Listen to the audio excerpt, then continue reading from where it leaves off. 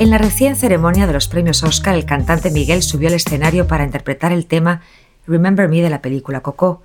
Iba vestido con un traje del diseñador hondureño Carlos Campos, que nos acompaña el día de hoy para hablar de su filosofía de vida, su inspiración y por qué, si se puede, es una gran realidad. Carlos, bienvenido a Eva Talks. Carlos, acabas de vivir un momento muy importante porque fuiste el encargado de vestir al cantante Miguel para su actuación de Coco en la ceremonia de los premios Oscar. Cuéntanos un poco cómo fue la experiencia, cómo surgió.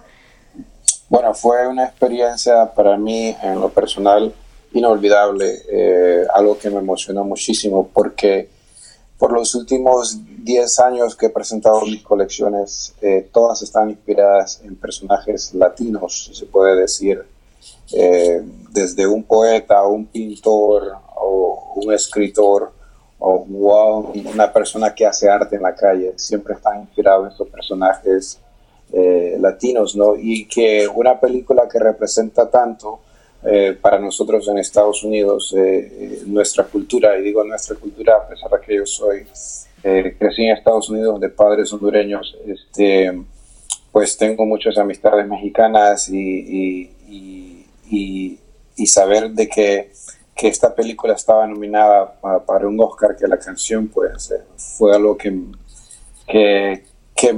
sentí que de una u otra manera también reconocí el esfuerzo que yo he hecho por resaltar nuestra cultura en todos estos años, ¿no? Esta oportunidad que me llegó. Claro, no, algo verdaderamente espectacular. ¿Cómo te inspiraste? ¿Cómo fue el proceso de elaborar? Porque obviamente lleva un traje, es un sencillo, pero tiene un corte interesante, tiene unas líneas blancas. ¿Cómo fue el proceso de creación del traje?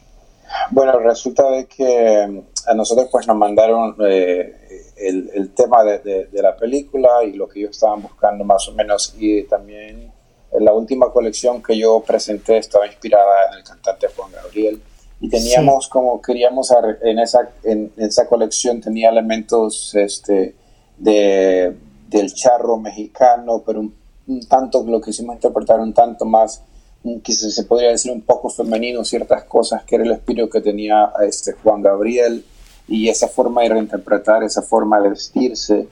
Entonces, y agregando lo que yo hago, que es una sastrería con cosas minimalistas, con detalles más de sastrería, y pensé que agregar un poquito de eso a esto era como una combinación de todo, ¿no? Entonces, quisimos simplemente, sabíamos que la presentación alrededor de Miguel iba a ser, que iba a tener bastantes colores y nos dieron una idea de cómo iba a ser toda la presentación. Entonces pensé en hacer algo más sutil, algo que estuviera bien a la medida, que tuviera esos detalles que siempre he incorporado en todas mis colecciones. Entonces fue algo que en realidad pues cayó como anillo al dedo, como se dice. Bueno, cuando las cosas se tienen que dar, ¿no? Es decir, y fluyen, naturalmente. Hablando de tu colección, viendo cómo te has inspirado para la última en Juan Gabriel, cuéntame sobre esa inspiración y por qué pensaste en Juan Gabriel como el personaje para inspirar tu colección. Bueno, Juan Gabriel es una persona que en cuanto al estilo personal siempre lo admiré muchísimo. Su música es la música de que cuando estas noches largas que estoy en la oficina, siempre la he escuchado desde pequeño. Creo que crecer aquí en Estados Unidos y tener un recuerdo de la música que tus padres escuchaban era algo que me hacía sentir bastante cómodo.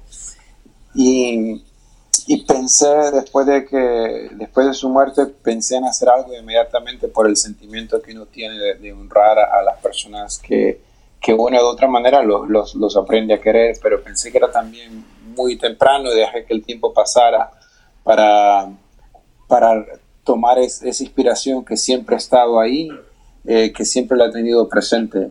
Entonces, creo que era el momento apropiado. Y pues decidimos inspirarnos o tomar esa inspiración en esta temporada pasada. Yo siempre he dicho que el éxito para los diseñadores viene acompañado de mucha dedicación, pasión, entrega, lágrimas, momentos difíciles, momentos de grande celebración, ¿no? En tu historia, obviamente, tú naces en Honduras y tú sales de Honduras. Y recientemente tú has contado parte de esas historias que uno casi no cuenta, ¿no? Es decir, siempre hablamos de las cosas bonitas y cómo llegamos y tenemos éxito y logramos llegar a la cima y vestimos a tal y cual, pero muy pocas veces hablamos de las cosas difíciles, de los momentos que nos hacen, ¿no? Y tú tuviste un camino complejo para llegar a Estados Unidos y de alguna forma eres como el embajador de lo que es lograr el sueño americano, pero también de ser alguien que contribuye al país y que ha logrado hacer grandes cosas. Cuéntanos un poquito todo ese recorrido que has tenido hasta llegar a donde estás hoy. Sí, bueno, yo creo que el éxito siempre lo digo que es entre comillas, porque siempre sigues trabajando para alcanzar tus metas y tus sueños. También soy un fiel creyente de que el éxito se mide de donde uno empezó y donde uno está y no como la competencia te ve. O como otros te ven. ¿Cómo? O como otros te ven. O como otros te ven. Entonces, para mí el éxito es algo muy personal. Siento de que todo el sacrificio y todos los momentos difíciles que he tenido en mi vida, pues son los que me han llevado al éxito. Todas esas experiencias, obstáculos que me pasaron en el camino y que los he logrado de una manera superar algunos, otros no, sigo trabajando en ellos. Creo que me han llevado al éxito. Yo siempre dije de que pues dejar Honduras a tan corta edad y no ver a mis padres envejecer fue algo muy difícil para mí. Sí. Y en honor a ellos, pues siempre pensé que tenía que ser un buen hijo, después ser un buen ciudadano. Ese sacrificio que ambos hicimos en estar en la distancia, ese sacrificio pues no quería que fuese en vano, y por eso pues cada día pues me esfuerzo muchísimo más a superar cada colección que hago y a reinventarme a mí mismo en cada colección. Claro. Yo tuve el placer de estar en Honduras y bueno, tu país me encanta, además que tiene unos lugares espectaculares que logré conocer, y tú eres de alguna forma embajador de tu país hacia el mundo a través de Marca País Honduras. Debe ser como muy gratificante, ¿no? El poder tener esa oportunidad de representar a tu país, de ser un embajador y un ejemplo para todos los demás. Sí, claro, yo creo que primero me siento honrado que la comunidad hondureña pues reconozca mi trayectoria y que celebre todos mis triunfos. Siento de que para mí es como, vuelvo y me repito, es la mejor manera de honrar a tus padres, ¿no? Que los demás te vean como un ejemplo a seguir. Yo creo que se lo debes al trabajo, el esfuerzo que ellos hacen por ti como ser humano. Y me llena de muchísimo orgullo de representar a Honduras en el exterior, de servir como un ejemplo y siento también que tengo un compromiso con cierta gente que de otra manera te admira o te respeta o te sigue en las redes. Entonces es algo que lo tengo muy presente en mí como persona y no quiero pues nunca defraudarlos a ellos, ¿no? No, claro, eso es muy bonito que tengas tan presente, ¿no? Porque yo siempre digo, cuando me preguntan, bueno, ¿extrañas a tu madre? Que, como sabes, falleció. Yo siempre digo, bueno, la mejor forma de honrar a tus padres que ya no están es haciendo las cosas que tú sabes que les harían feliz, ¿no? Porque también te hacen feliz a ti, ¿no? Es honrar sus enseñanzas, ¿no? Yo, por ejemplo, pues a veces me vestía mucho de negro, a mi madre no le gustaba y entonces, bueno, ahora lo bueno es que me he visto mucho de blanco. Entonces he dejado el negro un poco abandonado, pero no porque, ay, mi madre me lo decía, lo tengo que hacer, ¿no? Es decir, tampoco es esa obsesión, sino más bien que uno va como encontrando otro momento de su vida, ¿no? Otro ritmo, otra esencia, otras cosas que son más importantes, ¿no? Dependiendo del momento donde estás. Correcto. Y eso es lo que te llena. Entonces, pero ahora me da risa porque también me decía, lleva siempre una chaqueta porque te hace falta, va a hacer frío, y yo no. Entonces ahora cada vez que salgo con una chaqueta pienso, ¿no? Y ahí es donde yo creo que uno valoriza a sus padres o mantiene el recuerdo vivo, ¿no? Esas cosas pequeñas del día a día. Si yo le preguntara a una persona cercana a ti, la más cercana a ti, que te describiera en una palabra o en dos, algo sencillo, ¿cuál sería? ¿Cómo crees que lo harían? Ay, Dios, creo que sería perseverancia. Bueno, sí, la tienes. Sí, nunca me doy. Yo siempre digo también que yo no soy un buen diseñador, yo simplemente soy un diseñador que tiene una idea, la trabaja y la trabaja bastante hasta que la gente la empieza a ver y piensa que es buena. Pero en realidad, mis ideas no creo que soy una persona que se siente como súper creativo, sino de que tengo una idea y simplemente la trabajo, porque ideas tienen muchas personas y eso es cierto. Y si no las trabajan en ellas, pues simplemente son ideas y no salen a la luz. Yo siempre digo, sin respetar a nadie, el portero que está abajo tiene muchas ideas de hacer muchas cosas, pero total. Si no se pone a trabajarlas en ellas, nunca las va a realizar. Y yo soy esa persona, ¿no? Esa persona de que es muy perseverante, que se levanta todos los días y vengo a la oficina, no tengo horario de salida, disfruto lo que hago, me apasiona. Yo mismo a veces me sorprendo, digo, ¿cómo puedo encontrar, tanta belleza entre un pedazo de tela y un par de hilos juntos? Y me fascina y me creo mi propia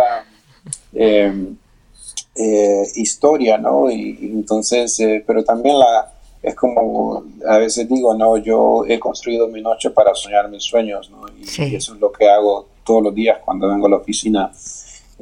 Sigo pensando de que no he alcanzado nada, que lo mejor está por venir y que tengo que esforzarme un poquito más con las cosas que hago. Y sabes, creo que también tienes un valor impresionante, es que siempre, a mí por lo menos siempre me has contestado, siempre has estado ahí tú mismo, y creo que la gente toma por un hecho que eso siempre sucede y eso no es así. Y esa cercanía y esa educación y ese profesionalismo que tú siempre has tenido te ha destacado. Y creo que a veces nos olvidamos, y los nuevos profesionales tienen que tener muy en cuenta, que quizás no es algo hecho por todo el mundo, pero que no pasa desapercibido, ¿no? Y eso es muy bonito. Mi papá decía algo, que uno nunca se tiene que olvidar de su primer cliente, ¿no? Bien dicho. Porque a veces cuando uno está creciendo empiezas a pensar que tienes mucha gente detrás de ti y no es así, ¿no? Creo de que yo he aprendido que como yo voy creciendo, pues los demás también van creciendo y hay que irles reconociendo su labor también. Cuando las personas me llaman para pedirme una entrevista, pues yo soy súper agradecido porque que ellos se toman el tiempo y pensar en uno o escribir una nota de uno, para mí es algo tan especial, ¿no? Entonces, siempre trato de sacar el tiempo para conversar con todos, escucharlos a todos, porque yo vengo de ese mundo, ¿no? Donde también uno ha querido que le escuchen. Claro. Y que después puede tener una plataforma, aunque ahora uno lo puede hacer uno mismo, ¿no? Pero tener a alguien que en realidad analice tu trabajo, que piensen en ti, para mí eso es cruzar fronteras, ¿ya? ¿No? Entonces, claro. Por eso siempre siempre saco el tiempo para también compartir conmigo, con mis amistades, con todo lo que tiene que ofrecer la vida, ¿no? No soy una persona que tengo de excusas que estoy ocupado, porque si no atendemos a alguien porque estamos ocupados, entonces no estamos viviendo nuestra vida, porque la vida es disfrutarlo y atenderlo y estar al tanto de todo. Es muy cierto lo que mencionas, porque a veces uno se puede como enganchar o olvidar que es importante tener una vida más allá del trabajo, y no una vida porque dejes de trabajar. Yo nunca dejo de trabajar. Para mí el trabajo está constante porque es inspiración, porque es búsqueda, es curiosidad. Yo no entiendo de horarios, pero al mismo tiempo, como si tu trabajo es creativo, también te puedes perder y olvidarte de que está bien dar una vuelta o tomarse una tarde y no ir al trabajo ¿sabes? Dejar descansar la cabeza y disfrutar de esos momentos para luego no arrepentirte, ¿no? De, ay, tenía que haber ido a tal cosa, tenía que haber aprovechado. Sí. Y a veces nos olvidamos porque vivimos con tantas prisas, ¿no? Y tomar esos momentos yo creo que son súper importantes. Es muy bonito todo lo que tú dices, y hay que recordar constantemente esas máximas. El mundo de la moda está cambiando, Carlos. Tú lo ves, lo vemos todos. Hay muchos desafíos. ¿Cuál crees que es diríamos, los desafíos más importantes, ¿no?, que enfrenta a un diseñador como tú, que tiene su propia marca además? Yo creo que en el proceso de que la moda se volvió moda, que todo el mundo hace moda. Cierto. Y todo el mundo hace contenido. Exactamente, sí. En este proceso de que cualquier persona se puede volver diseñador, creo de que ha complicado un poquito las cosas y ha beneficiado también un poquito las cosas a ciertas personas, ¿no? Pues yo vengo de una familia de sastres, mi mamá, mi papá, todo el mundo sabía costurar. Quise continuar ese sueño que ellos tenían, fui a la universidad para estudiar moda. Entonces, claro de que ahora no necesitas venir de una familia de sastre ni estudiar. Uh-huh. Creo que cualquiera puede emprender una carrera en diseño de moda si tiene a las personas correctas a su alrededor. Entonces eso ha complicado un poco las cosas a ciertas personas, pero también ha beneficiado a ciertas personas, ¿no? Yo creo que nosotros los diseñadores hemos aprendido a ver a los demás que no son diseñadores y que logran tener marcas exitosas. Hemos aprendido que hay una parte que nosotros no ejecutamos, que es la parte de ser más estratégicos, de no solamente pensar en el diseño ni en lo bonito que es una prenda, ¿no? Sino que tenemos que aprender a decir que viene el 24 de marzo y hay que estar inspirados, porque ese es el día que tengo que ordenar mis telas, porque, o sea, entonces creo que estamos en un proceso donde hay mucho de todo, pero también siento de que para nosotros es en realidad vernos a sí mismos como diseñadores. Yo siempre vuelvo a que todo tiene que ser pequeño y compacto, ¿no? Y ver cuáles son tus límites y qué es lo que te hace feliz, ¿no? A mí me hace feliz, para darte un ejemplo, ahorita estoy terminando unas prendas para una pareja que se está casando, ¿no? Uh-huh. Y yo estos últimos 5 días he disfrutado el proceso con ellos, escogiendo las telas, ver la emoción que ellos tienen y saber que yo voy a ser parte de este recuerdo junto a ellos, y que son cosas que miraron en la colección pero que estamos haciéndolas a su medida. Entonces creo que este tipo de cosas son las que a mí me satisfacen, ¿no? Siempre he dicho de que aunque la moda lo llamamos moda, yo no quiero que la gente me recuerde porque hago moda o porque hago tendencia, sino porque también de una otra manera abrazo mi cultura y abrazo a los clientes que se acercan a mí y les hago algo especial, ¿no?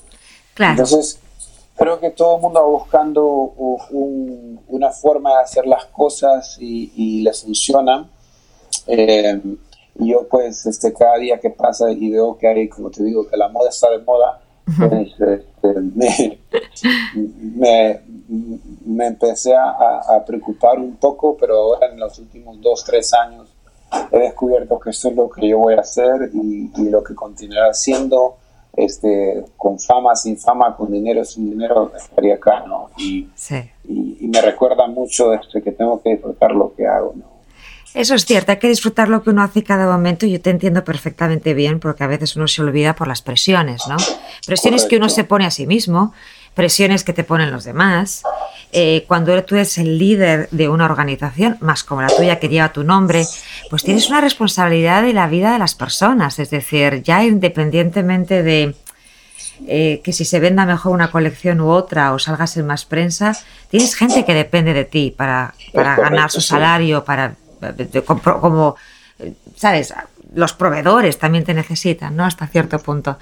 Entonces yo creo que está bien lo que dices, y eso es también creo donde están muchas personas hoy en día, ¿no? Está bien hacer lo que te gusta, está bien tener buenos resultados, pero no si eso significa sacrificar tu salud emocional, si significa sacrificar el disfrutar los pequeños momentos de vivir cosas, ¿no? Como esta pareja que se va a casar ahora y que tú eres parte de su vida, ¿no? Sí, correcto. Yo siempre he creído, yo creo que tú eres un gran ejemplo de eso, en el sí se puede, ¿no? Y la gente cuando me dice, bueno, sí se puede, pero Eva, es como algo muy sencillo.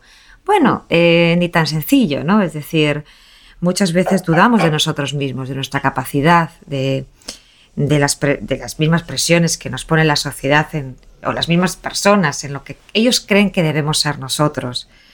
En que poner mucha gana a veces es duro y hay mañanas en las que no te quieres levantar o a veces en las que pierdes la ilusión, ¿no? Porque no todo sale como uno quiere. ¿Qué significa para ti el sí se puede?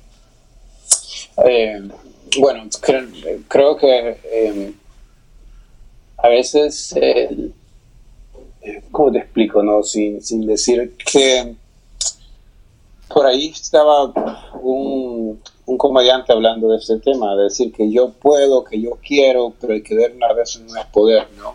Claro. Entonces yo creo que uno tiene que, cuando uno dice que sí, que se puede, uno tiene que en realidad enfocarse en ese sí que uno se ha dado a sí mismo, ¿no? Es un compromiso que uno se da a sí mismo y ser fiel a eso que sí se puede, ¿no? Y así es la única manera que puede derrotar o alcanzar o derribar esa barrera, ¿no? Sí, a mí me gustaría pensar que soy un ejemplo de que sí las cosas se pueden dar, pero también quiero decir que no fueron fáciles las cosas claro. que he alcanzado, ¿no? Que han sido de mucho sacrificio, de muchas horas de trabajo, no obligadas, como dicen, ¿no? De trabajo saludable, de quedarme a amanecer una noche haciendo una prenda, pero porque la he estado disfrutando o porque he estado pensando a la persona que se la va a poner. Entonces, el sí se puede, para mí es un significado muy fuerte porque yo lo he vivido y a veces las cosas no se han podido, ¿no? Claro. Entonces, a veces las cosas no se han podido, pero sí sigo con ese espíritu de que podemos lograr muchas cosas y que podemos cambiar el mundo poco a poco, cada quien en su sector.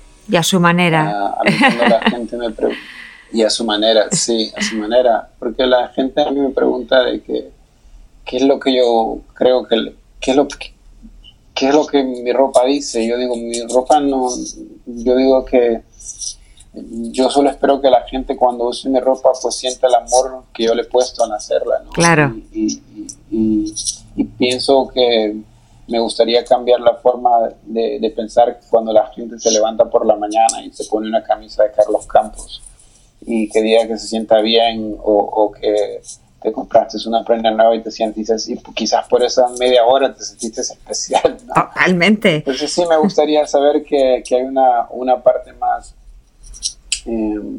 profunda en cuanto a cómo ponemos nuestro granito de arena en la vida. En mi particular, pues haciendo ropa. Pues me parece fantástico, Carlos. La verdad es que yo estuve pensando este fin de semana y llegué a la conclusión de que, echando la vista atrás, mi sí se puede, a veces tenía que haber sido dar la respuesta del no, no se puede. Me voy. Yo me voy. No se puede. ¿Qué quieres que haga eso en 24 horas? Mira, yo entiendo, quiero apoyarte, pero ¿sabes qué? No se puede. Quizás cuando escriba mi libro se va a llamar Sí se puede y en la otra contraportada va a decir No se puede. No se puede. No se puede. Pero bueno, sí. Carlos, muchísimas gracias. Eres todo un ejemplo a seguir como persona, como profesional. Tu moda, tu estilo, tu marca habla muchísimo de tu talento, ¿no? De lo que haces por la gente. Súper cool, además, que no conozca en detalle tu ropa, que la audiencia que os esté escuchando, pues les animo a que se metan a tu sitio web y que descubran tu colección y que la vean porque tienes muchísimo talento. Very cool, muy moderna. La verdad es que increíble. Te felicito y espero verte muy pronto, Carlos. Igualmente, pues te agradezco este tiempo que hemos conversado juntos, tu interés en conocer un poquito de más y tu audiencia en conocer un poquito más de mi persona, así que estoy súper encantado, pues, y espero verte pronto. Te mando un abrazo enorme y a tú y a todas las personas que te escuchan. Un abrazo, Carlos. Chao.